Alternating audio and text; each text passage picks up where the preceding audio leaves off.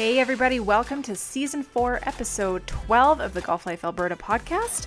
I am your host, Leah Snethin, and I can't believe it's already December. Oh my gosh. I'm not sure where the year has gone. I do have to say that I am glad that I only committed to one podcast a month. That was much more doable for me. There was 1 month that I kind of didn't have time to do it, but I did release 2 the following. So I stuck with the 12 episodes like I knew I would. And I don't see that changing next year unless something else changes. So I like this once a month thing. I know it's not as much as it used to be, but it's still good. First things first, if you have not filled out that Golf Life Alberta Awards survey, please go and do that. We want to award the most popular courses, and there's so many different categories: best value, hidden gem, best greens, best hole, hardest hole. There's so many things that is on that survey, so please go fill out whatever you can, whatever you have an opinion on, and pass it along to all your golf buddies, because we want to get as many people filling this out. We need as many opinions as possible. Okay, my interview today. I'm really excited about this one. I don't know if you guys are or not, but man, if you know me, you know that I love me some big break. That's why at the 4-day championship for the Alberta Golf Tour, we do a big break challenge. We break, well, it's not breaking glass, we break the paper. That's the next best thing. We do the flop wall, all the things. So I love it. I've been obsessed with it since it was on. Super heartbroken when it went off the air. So, as you know, probably we've had an Albertan on the show before, actually twice. And she doesn't live in Alberta anymore. She's actually in Arkansas, but I've been in touch with her a lot this year, and I wanted to have her on the podcast. So I'm sure the name Christina Lecure sounds familiar to a lot of you. So I hope that you enjoy this interview with Christina, and we'll catch you after.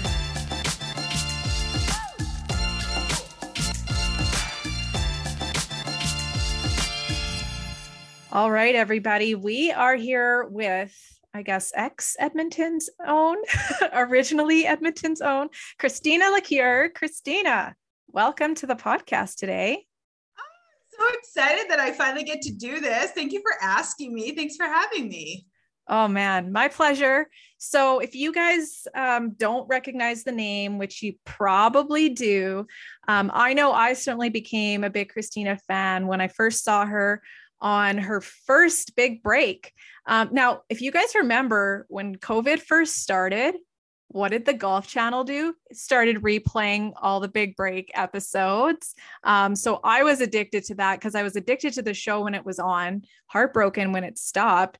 So like, I guess we'll go back, but since I'm talking about big break, why don't we talk about that experience right now? How cool was that for you? Yeah, girl, I don't know if this is a video or not, but that photo behind me was from Big Break number 1. The photo beside it is from Big Break number 2. I could kind of go on and on in my office here, but yeah, Big Break was amazing. So, we're kind of going to jump all over the place, but I started golf really late in life. And so I graduated, I was in my final year of college, and the summer between my senior year and like when I graduated, I was headed to tour school. I got a call. I interviewed for the Big Break. Like, it's actually an audition. I was playing golf on a mini tour, the Cactus Tour in Phoenix, and a girlfriend of mine, my old golf coach from here in Arkansas, I now live in Arkansas, and she called me and she said, there's a show called Big Break. They're doing auditions in Arizona. You should do it while you're out there. And it's like, yeah, sure. Sounds great. Whatever. Did this quick little interview. I mean, it was like an hour long, filled out some paperwork, hit some shots, did a quick, on camera interview. And that was it. And I remember I did that filming sometime in the summer, like June, July, August type of situation. But I remember exactly when they called me because I was preparing for final stage of Q school, and it was the day before my birthday. So my birthday's in October, and I got a phone call and I thought it was really weird. And I talked to them, and this actually this doesn't make as much sense nowadays, but back then then it was like, they called me and they said, hey, this is the production team from Big Break. We have selected you to do Big Break in Kaanapali, Hawaii. The only criteria is we have to find out that you're a female at birth. So nowadays that might not be a big deal, but back then you had to actually be a girl to be a girl on the show. And I was like, okay, cool. I guess I'm in then, funny enough. And yeah, that was my first experience, was Big Break Hawaii, Kaanapali. And dear God, it's so long ago. I think that was in 2009. Wow. Crazy. God, it doesn't seem like it was that long ago. And then the second one that you did was like a partner one, wasn't it? Yeah. So Big Break Hawaii, I was like an absolute shit show. I was panned. Am I allowed to cuss on this podcast? Yeah, absolutely. Okay, cool. It was an absolute shit show. I was like totally made out to be like the evil villain on the show. And like I told her, oh yeah, do you not remember that? I told the girl. I don't remember that. Oh my gosh. Yes. So I am such a competitive human being. And they reality shows are basically like, they take a position and they audition for a position. And I was definitely like pitted as going to be like the dumb blonde. Well, they had my mark wrong, because I was like literally the most competitive one on the show. And we were on like maybe day 3 or day 4 of filming. And all the girls on the show pretty much knew each other, because they had been playing professionally for a while. They've been playing the mini tours together for a while. And I didn't really know anyone. It was like, there was 2 of us who really weren't like in the golf scene at the time. Like I said, I was fresh out of college when I got the show. And on day 3 or day 4 of filming, I thought I was getting along with everyone. And obviously my competitive spirit comes out, and I'm about 100. I go to the elimination challenge or whatever it was. And I'm in with another girl, and I'm about 100 yards away from this girl. Like no way she can hear me, but under my breath, I'm like, man, I hope she chokes. And they got it on camera. And sure enough, they played it on the trailer for episode after episode after episode. They told all the other girls that I said it. And then it turned into this like disaster where everyone hated Christina. The goal was to get Christina off. It totally shot my confidence. It was like the hardest thing I've ever experienced in my life. And thank God social media didn't exist in 2009, or it literally like it was blogs. Yeah. It wasn't what today was. So my first Big Break experience was like, even though it was amazing for the exposure, it was an absolute life killer for me in general. It was a horrible situation. So I never thought I would do it again. And I never thought that they would call me again. Like myself and this bigger, lesbian woman got in a fight on the first show because she hated me, and she was the one who was trying to get me off the show. And so I never in my wildest dreams thought I would ever do another Big Break. And sure enough, they called me like, I think it was like a year and a half later, and they're like, hey, we want you and Lori, this girl that I got in a fight with, to come back and do the reunion show. And I literally thought about it, because I was like, that was like the crappiest experience ever. Golf Channel was amazing, but it was like a crappy experience. So I was like, oh, I don't know if I can do this again. But I had been working on my mindset at the time, and so I was like, okay, I'm just going to go into it with a different mentality this time. And it ended up being great. Though I did the second one in Dominican Republic, and she was actually on my team, because it was girls versus the boys. And we ended up winning Big Break Dominican. So that was good. And are you guys like good now, or did you kind of just 20 years later, we're totally good, or however many years. I haven't seen her. We actually, like you were talking about though, in the beginning, what we were talking about is how Golf Channel did kind of like a reunion thing in the beginning of COVID. They were playing all of the shows again. Well, Big Break Kaanapali was trying to play off that, and they had us all come on and do a Zoom together. And it was the first time since probably 2011 or 12. So, a long time ago, 10 years ago, that I had seen Lori and the rest of the crew that and it's water under the bridge. It's such a long time ago, but at the time you think it's like this big, massive deal and people are all invested in it. But it was a great experience. Like I will tell you, the Golf Channel was phenomenal. It was, it really did fast forward my career into the corporate golf scene. I did corporate and charity golf outings for a really long time. I hosted events, and really that was kind of like the springboard for what I did. So I'm hugely blessed by the opportunity, for sure. Yeah. So tell us a little bit about that. We'll eventually get to the beginning, but let's talk about while we're talking here. So that Yeah. you ended up, so you said you got that first call on your way to the final stage of Q school. So what happened at Q school after you got that call? Yeah, so I graduated. So I'm originally from Edmonton, Alberta. I came down to college in 2002 or three, and I had graduated. I did really. So I started playing. Going back to the beginning, I started playing golf really, really late in life. I was 18 years old. 2 years later, I've got a full scholarship at Central Arkansas. I played all 4 years. I won 5 times. I was an All-American. So I graduated in 2007, and some amazing human beings from the Blackhawk Golf Club in Edmonton, Alberta. A couple of guys got together and sponsored me for about 2 years. I had maybe like $30,000 or $40,000, which sounds like a lot, but it's like peanuts when you're spending, thousands and thousands of dollars each week to play. But I'm so blessed still to this day. I'm so grateful that I had that opportunity. So I graduated in 2007. Made it to final stage of Q school. I went through 3 rounds, made it to final stage of Q school that year. Big Break had called me, and it was kind of like a mind screw, to be 100% honest with you, because they called me right before final stage and said, listen, you're headed to Hawaii after tour school unless you get your card. And so in part of my brain was like, damn, I don't get to do the show, or damn, I'm not going to, like, it was like kind of like a both and situation. And at the time, I probably shouldn't have let it bother me as much as I did. But, I'd only been playing golf for like basically 6 years when this opportunity had come up, and college and final stage of tour school. So that year I ended up missing my card by 2 strokes. It was the closest I ever come to getting full status out on tour. It was like by far, they changed up the rules after that year. I think 2007 was the last year where they did it based on numbers. It's much harder now. Even back then I didn't do it. So I ended up missing my card by 2 strokes, went over to Hawaii that year. And then I ended up playing for 2 more years professionally, trying to chase it on the mini tours and things like that. I never played a real sanctioned LPGA event. I just wasn't good enough.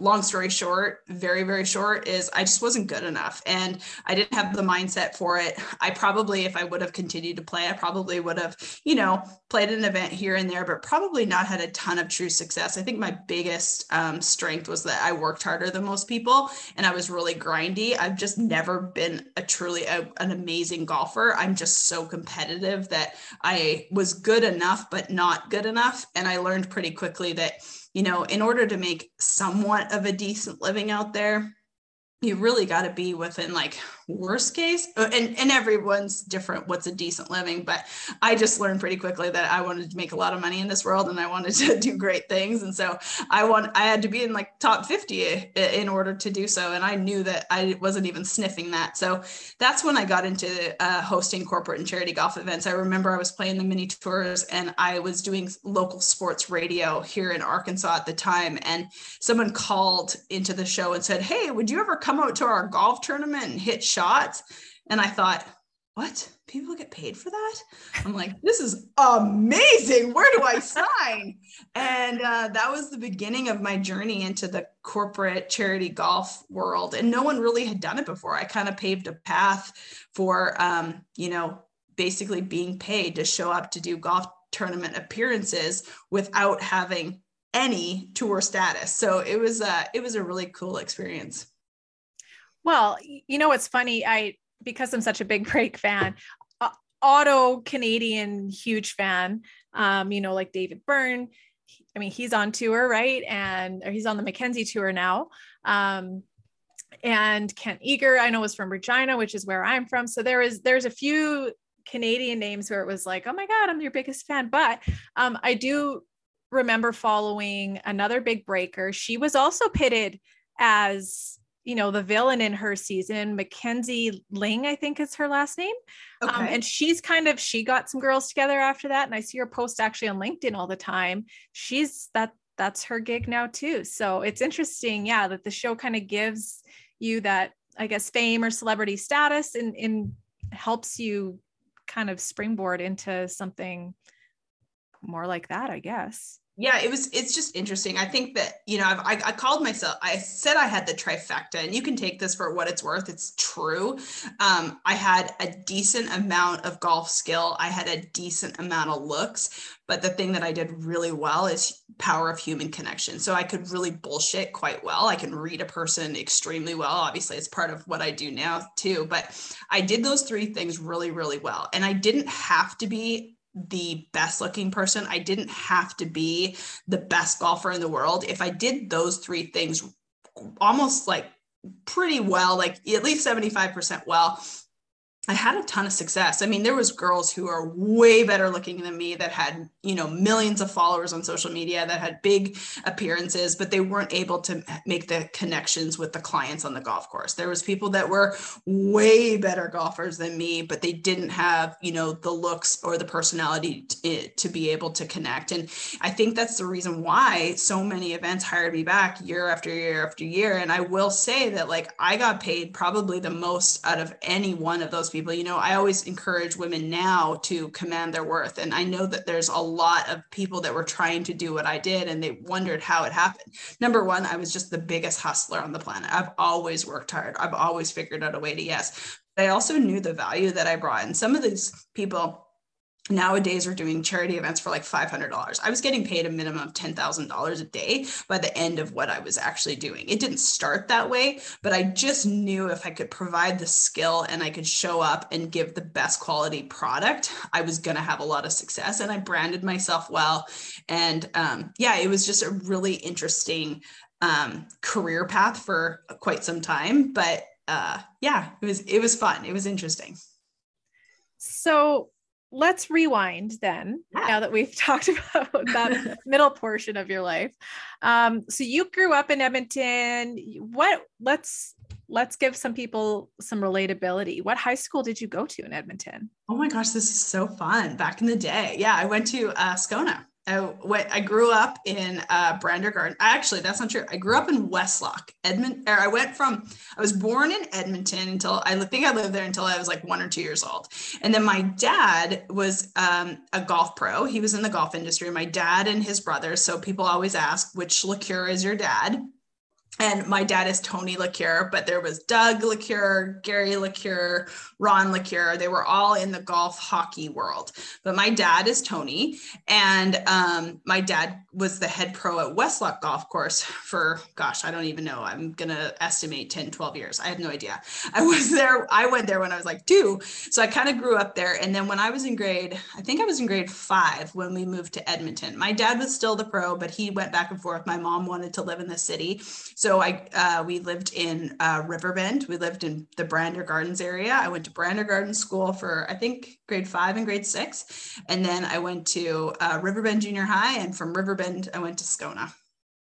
Awesome. I'm sure there's a few Edmonton people listening that are like, hey, that's kind of cool. So let's talk about your family's background in golf. Your dad is, I believe, like a lifetime member of the PGA of Alberta. You've got brothers Ryan and Steven who have kind of, tried to make it playing as well. Tell us a little bit about this golfing family, and did that, I guess, have any say in your your late start, not necessarily wanting to follow in those footsteps, but then realizing, well, hey, I'm actually really good at this. Maybe I should do something. 100%. So I grew up on a golf course since I was in diapers. I mean, there's pictures of me in diapers, literally on a golf course. I never really was one to be interested in golf. The thing that I was most interested in, which is kind of still true to this day, is like the entrepreneurial side. I mean, I remember cleaning golf clubs as like literally probably an 8-year-old trying to get like $1. Like I hunted golf balls and like I sold them to my dad for like 50 cents, like that was kind of like what I enjoyed. And I started working. So I was the youngest and the only female to work in a back shop at a private country club in Edmonton. I was the OG, folks. Like I started that. I remember. Which one? Was it Blackhawk? No, it wasn't Blackhawk wasn't even built back then. Oh yeah, It was the Derrick. The Derrick. So I started working at the Derrick when I was like 14. Carrie Ketter, who I think he's in BC now. I don't, gosh, I hope he's still well. I loved him. But anyway, he hired me. I was 14 years old. I had to wear a men's golf shirt and a men's golf pants because I had to match the back shop outfit. I worked back there. I worked at the Derrick Club for years. I don't know how many years exactly, probably at least 5, 6, 7 years. And then from there, so I did that. I did a great job. They moved me up into the pro shop. But the thing that I learned when I was at the Derrick Club, and that was my last year there, is I'm like, okay, I get to hang out with the dudes all day. I'm such a guy, like I love it, but they all go play golf after work. Well, shoot, I better learn how to play golf because I want to hang out with the guys. And that is the only reason why I started playing golf. I never touched a golf club like my brothers growing up. I just wanted to learn how. And so I remember I graduated high school. I went backpacking for 3 months by myself, New Zealand and Fiji, came home. That summer is when I picked up a golf club. And that summer I broke 190 and 80. And then in the next summer, I won the first 3 golf tournaments I ever played in. And then the summer after that is when I went to Arkansas. Wow. So not many people can say that they've improved that quickly. Wow, that's super impressive. So were you taking lessons? Like was your dad or your brothers helping you with your swing, or how did you get that good that fast? I think I obviously had a little bit of natural talent, but I just worked hard. Like that's my whole entire, like, that's how I've done this whole thing called life. I've just worked harder than most people. But I remember the thing that probably pushed me the best. So I started that first year, that year that I broke 90, 80 and 70, I started that year at the Derrick. And then the very next year I went to go work for Daryl McDonald at Mill Woods. I worked for Daryl, I think, for maybe 3 years, but Daryl did me a huge solid that year. So there's 3 people that have been monumental in the Edmonton area that were, besides my dad, obviously, Carrie Ketter, Daryl McDonald, and Al Prokop. Those 3 people like totally blessed me in, like, still to this day. I thank all of them for, giving me each a little bit of a start. Carrie for hiring a girl. And then Daryl McDonald bought me my very first set of golf clubs. I'd never had clubs. I just always used like rentals, but I remember I was working for Daryl, and one of the things that he did was buy all his shop staff a set of clubs for the year, because that's just what they got, right? And he did the same for me. And I still have those ping irons in my garage because they've got my name on them, on the hosel. Yeah, that was my very first set of golf clubs. And I've really only had like probably 4 sets of clubs since then. Like, I mean, I just, I've only had 2 putters in my whole life. But I remember that summer, again, I was working in the bar industry at night and the golf industry during the day. And one of the coolest things about it was the fact that the guys allowed me to play in the money games with them. The Friday money games were all the pros, Daryl McDonald, I can't even think of all the Pierre Boschman, all of the guys from Edmonton who are good players all used to come out and play Mill Woods on a Friday. They allowed me to play with them. So I played a set, I think 1 or 2 sets of tees up, but I had the money from working in the bar industry to be able to put in, and they let me put in, a couple $100, whatever it was, to play the money game. But that was the biggest lesson. And I hope people take this away. And it's just like anything in life, is be around people who are better than you. That's how I've had a ton of success in my life. I've been around a ton of successful people, and I always want to be around people who are better than me. But I learned that lesson in golf. That's how I got good quick, is I was around people who are much better than me. And I learned really quickly what to do, what not to do. I was a sponge. I always wanted to be around people who are better than me. I wanted everyone kicking my ass, because that just made me get better quicker. And I think that was one of the keys to how I got so good so fast. That is an awesome story. I think Daryl McDonald is retiring soon. I feel like he probably is watching this. Yeah. Yeah. He was a good guy. And then Al Prokop, when he built Blackhawk the very first year, Carrie was the pro that first year, and Al, they hired me to come work there. And I worked there for 2 years. I worked there my first year. I was here at Arkansas. The summer I came home. I came to Central Arkansas, played my freshman year, went home that summer, worked at Blackhawk. Then I came home and worked the second summer there. And then I've been down here ever since. That's super cool. And now you're still playing money games against the old guys down there. I mean, I love my life. Like, I play better golf now than I've ever played when I was actually trying to play golf. I will tell you that. That is just like such a lesson. I enjoy it so much now. I work a lot, but I do try to put in my schedule at least once, tried to do once a week, maybe once every 2 weeks, to get I call it my old man money games. I don't care if I'm playing for $100 or $500, $10. I don't really care. I'm so competitive. I love it so much. I actually, I say, in the world that I exist now, the coaching world, I call it like I manifested my country club. I remember I graduated college and there was this beautiful country club in Little Rock. So I went to school right in Conway, and right outside of Conway is Little Rock. And there's this beautiful country club. And every once in a while, like once every 3 or 4 months, I was able to go out there and practice. And I always thought to myself, I was like, damn, this is where I want to be a member. And, fast forward, I was practicing at one time right out of college, and this man walked up to me and he just started talking to me because I was a pro golfer, quote unquote, pro golfer at the time. And we talked, and he bought me like a sandwich and a Gatorade or something like that. Cause if I was allowed out there, I'd get there at 7:00 and I wouldn't leave until the sun goes down. It was just like one of those experiences. But fast forward, like however many years later, 10 years later, he's now the guy who bought me a sandwich is one of my best friends out at the club, and we play money games together. So it's kind of full circle, cool moment. Yeah, for sure. Now the golf's got to be very different down there, I would imagine. What do you mean by that? Well, number one, the temperature. Number two, the grass types. Like that was our big thing when we went down to Miami. And I mean, I don't know what kind of grass they have in Arkansas, but the Bermuda that we played in Florida, like just watching Tyler, like even on pitch shots, the ball would spin different, it would fly different. Was it a transition to get used to playing golf in the States versus what? I guess you didn't play up in Alberta all that much.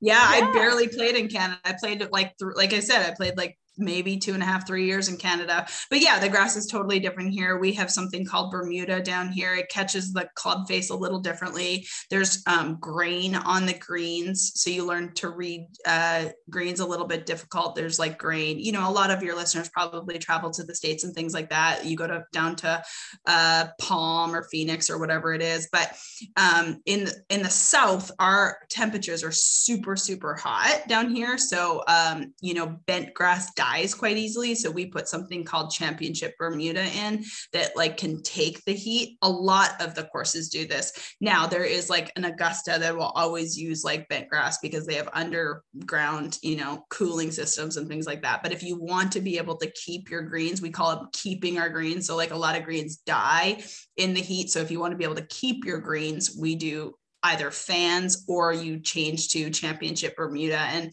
I'll be honest, I'm not saying it's just because it's my club, but like my greens are the absolute bomb. Like they're the best greens ever during the summer because we have a really high quality Championship Bermuda. But yeah, the grass is a little bit different. I think the ball sits on them. You guys can grow your rough really, really long. Just the type of grass. Obviously, I'm not super educated on types of grass and things like that, but yeah, it's a little bit different, but it's just what I've known. I mean, my God, I've been down here in Arkansas for next year's coming up 20 years, which is insane to even think that I'm that old. Yeah. Wow. That's a long time. Crazy. So let's transition a little bit back to, okay, now we'll fast forward back to where we stopped about the middle of your career. You said towards the end of your corporate career, you're bringing in kind of 10 grand per showing, but that was towards the end. So then what happened? Yeah. So I was fortunate that I had a lot of success. I had a lot of great clients. Not every event was paying that. Some of my old clients were only still paying me like the $5,000, but it's a lot of travel. And what happened, to be 100% honest with you, I had an agent at the time who had a real life conversation to me. And I will never forget this. I was going through a tunnel in Baltimore, Maryland, and my agent had me on the phone, he was frustrated at me. I was frustrated at him, and he didn't get me a ton of events. I always worked harder than most people to get my own shit. But he said to me, Christina, you don't have a career. You have a one-off. You better create a brand and you better create a career. And I remember thinking to myself, I'm like, fuck you. Who else do you know makes over 6 figures doing what they're doing that doesn't really actually have a reason to do what they're doing? As much as I was mad, he was right. And I knew at any moment in time, a client could stop hiring me. I knew at any moment in time, I could break a leg. I knew I was getting older. I knew that, like, yes, I was being hired for my looks in some regard. I was being hired for my personality, which is probably never going away. But, and some clients had hired me literally for 10 years straight. I had done the same event for 10 years over and over and over. And I had kind of thought he was right in some regard. And I didn't love the golf aspect of it. I will tell you, I don't love golf. I love competition and I love people. So when I'm going out to the golf course and I get so excited that I get to go play golf on a beautiful day, number one, it's outside. I love that. Number two, I love the competition. And number three, the thing that I probably love the most is human connection. That's what I was really good at. But I learned a lot through my corporate career. I learned a lot being around very, very successful human beings. And a lot of the things that I learned was the power of the mind, the power of creating your own reality. And I'll be honest, when I was, most people who know me, who follow me over on Instagram or Facebook, mostly Instagram, is B Christina is my social media handle, BECHRISTNE. That's where you can come follow me. But I had, my whole identity was based on how I played golf. And I was a really miserable human being, to be 100% honest with you. For probably about 10 years, I was a really miserable human being. I was chasing golf because that's what I was told was going to make me happy. I didn't like myself. I didn't like pretty much anything about my life for a good solid 10 years. I had a horrible eating disorder. I didn't know what I was supposed to be doing on the planet. I didn't find a ton of joy in chasing the golf and basing my worth on what I did and how I looked and how much money I was making and all the things. And so when I was about 27 years old, I kind of had a rock bottom moment thinking, like, what the fuck am I even doing right now? And that's really when I dove into the power of the mind, coaching, mindset work, confidence, all of the things. And I really was on probably a 3 or 4 year journey of healing myself and figuring out what actually truly made me happy. And, at the time I was still doing the golf events and I enjoyed parts of it, but overall, I really wasn't a truly happy human being. And then once I started becoming a different version of myself and showing up in a different way through the mindset work, through the woo-woo world, a lot of people call it, but really it's just the power of the mind. So if, a lot of people who are listening to this podcast probably don't even know what I'm talking about, but some people know who Tony Robbins is, he's probably the biggest guru, but there's a lot of people out there that believe that once you change your mind, you change your life. And I am 100% walking, breathing proof of that possible. And so I started changing my life by changing my mind, my thoughts, and who I was going to be on this planet. And people started to notice. They asked me, how am I so positive? How am I so confident? How am I doing the things that I'm doing in this life? And that's really when my coaching business started to take off. And so I transitioned between the golf world. So I was doing maybe 20% less events and then doing more coaching. And then over the last probably 4.5, 5 years, my coaching business has really taken off. And now I help people lean into their confidence, change their mind. The power of the mind changes your life and your business.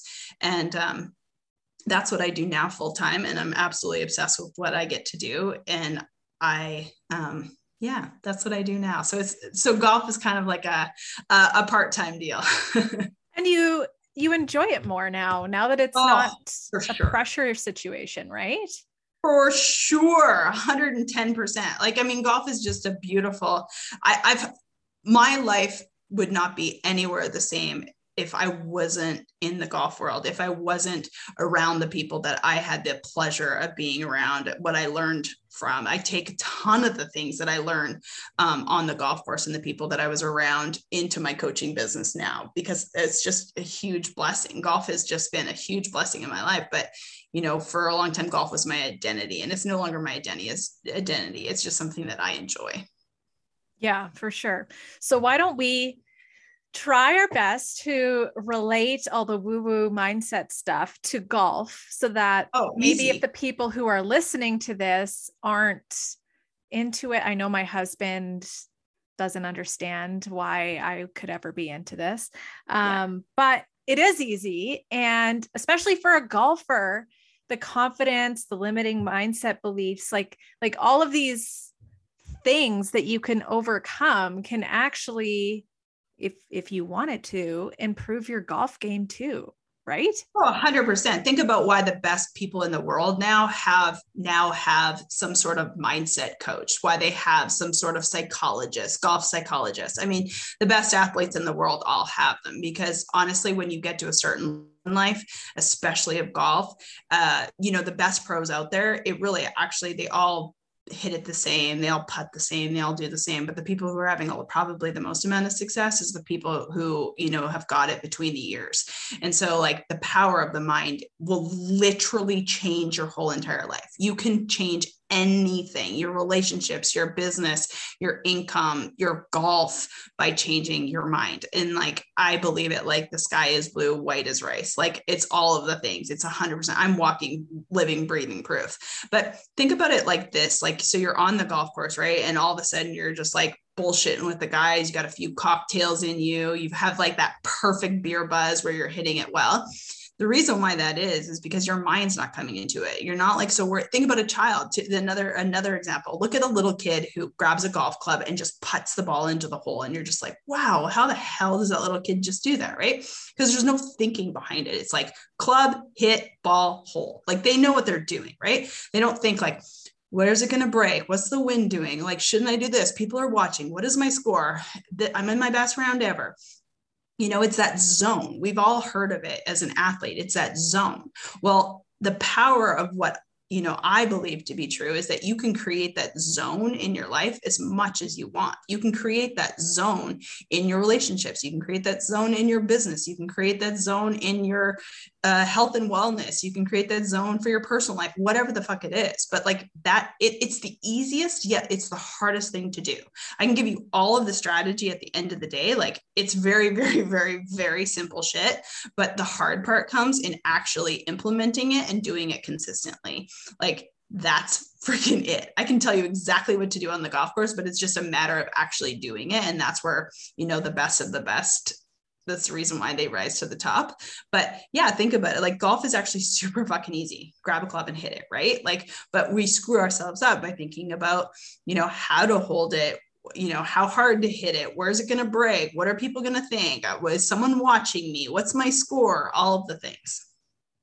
Yeah, exactly. And it's like, I know people will text me all the time.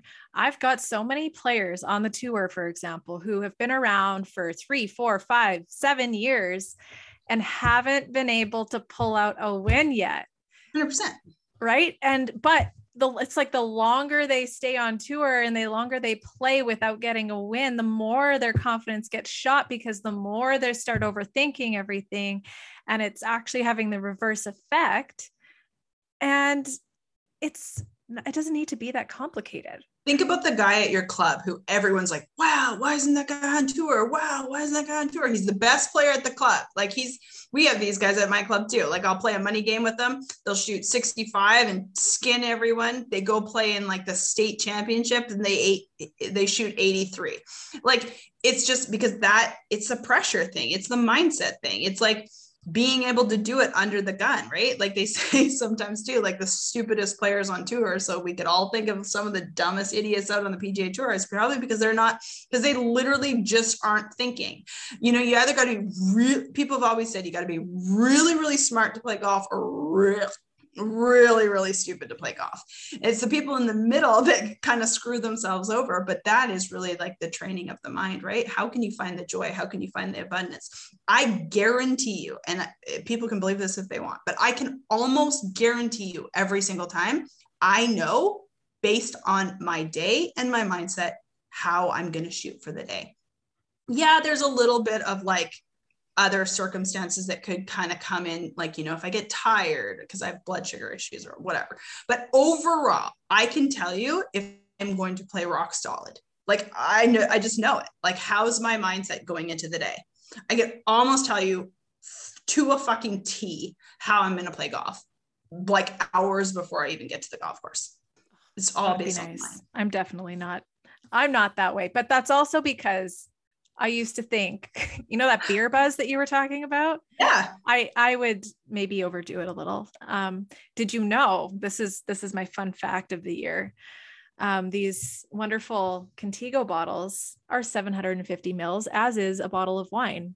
No way. That's hilarious. Do you know another fun fact? I've never played golf while intoxicated. Never even probably had a drink on the golf course.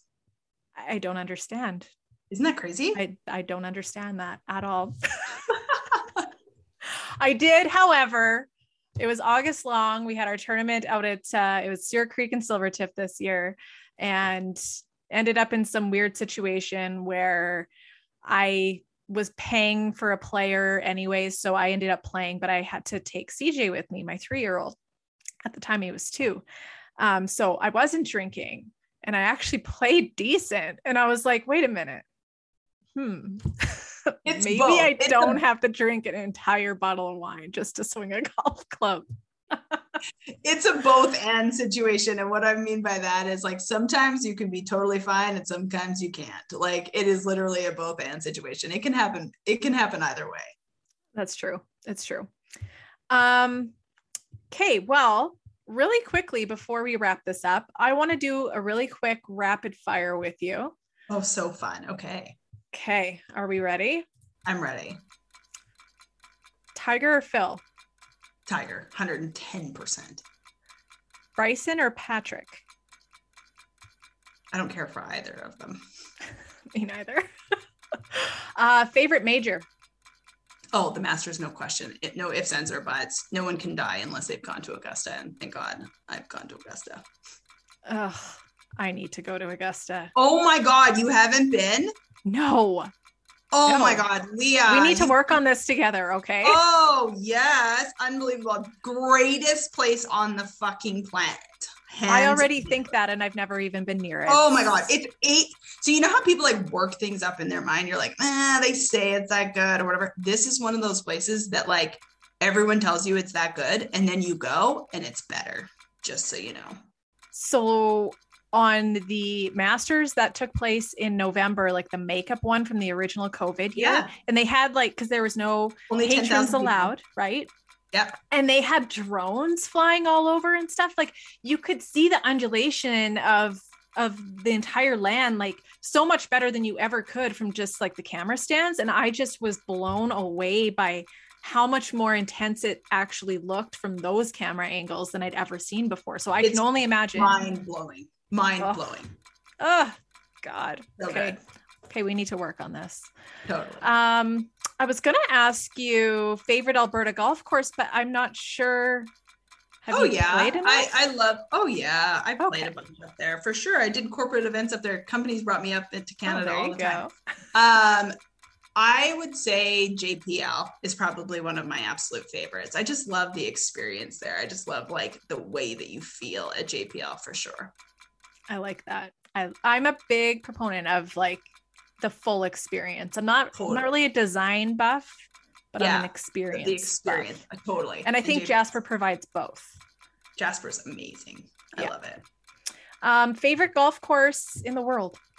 I always say that it is the Dinah Shore course in Palm Springs, just because I've shot my best score in like a competitive round there. I shot like 66 my first round of tour school. I don't know what year, maybe 2008, 2009. It was like my final year. I was like tied for third after the first round or some shit like that. Like I holed out for eagle. Like it was dumb. Like I played lights out, and then I think I made the cut like on the number. Nice. Yeah. And one more. Yeah. Dead or alive, what would your dream foursome be?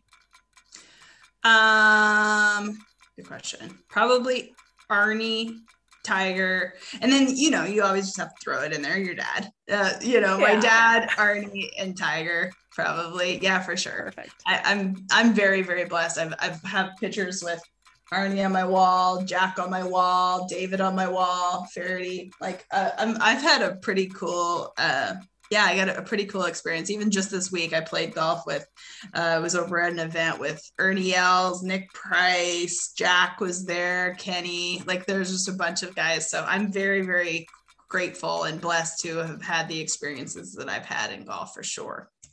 Absolutely. That's very cool. Well, thank you so much, Christina, for joining us today. This is awesome. And I know everyone's going to be very excited to hear from an original Albertan and what you've been up to down in the States. Yeah, absolutely. Come find me on social media. I definitely do a lot of motivational content. Like I said, I'm at BChristina, BECHRSTINA, because I encourage everyone every single day to be themselves. Thank you. You're welcome.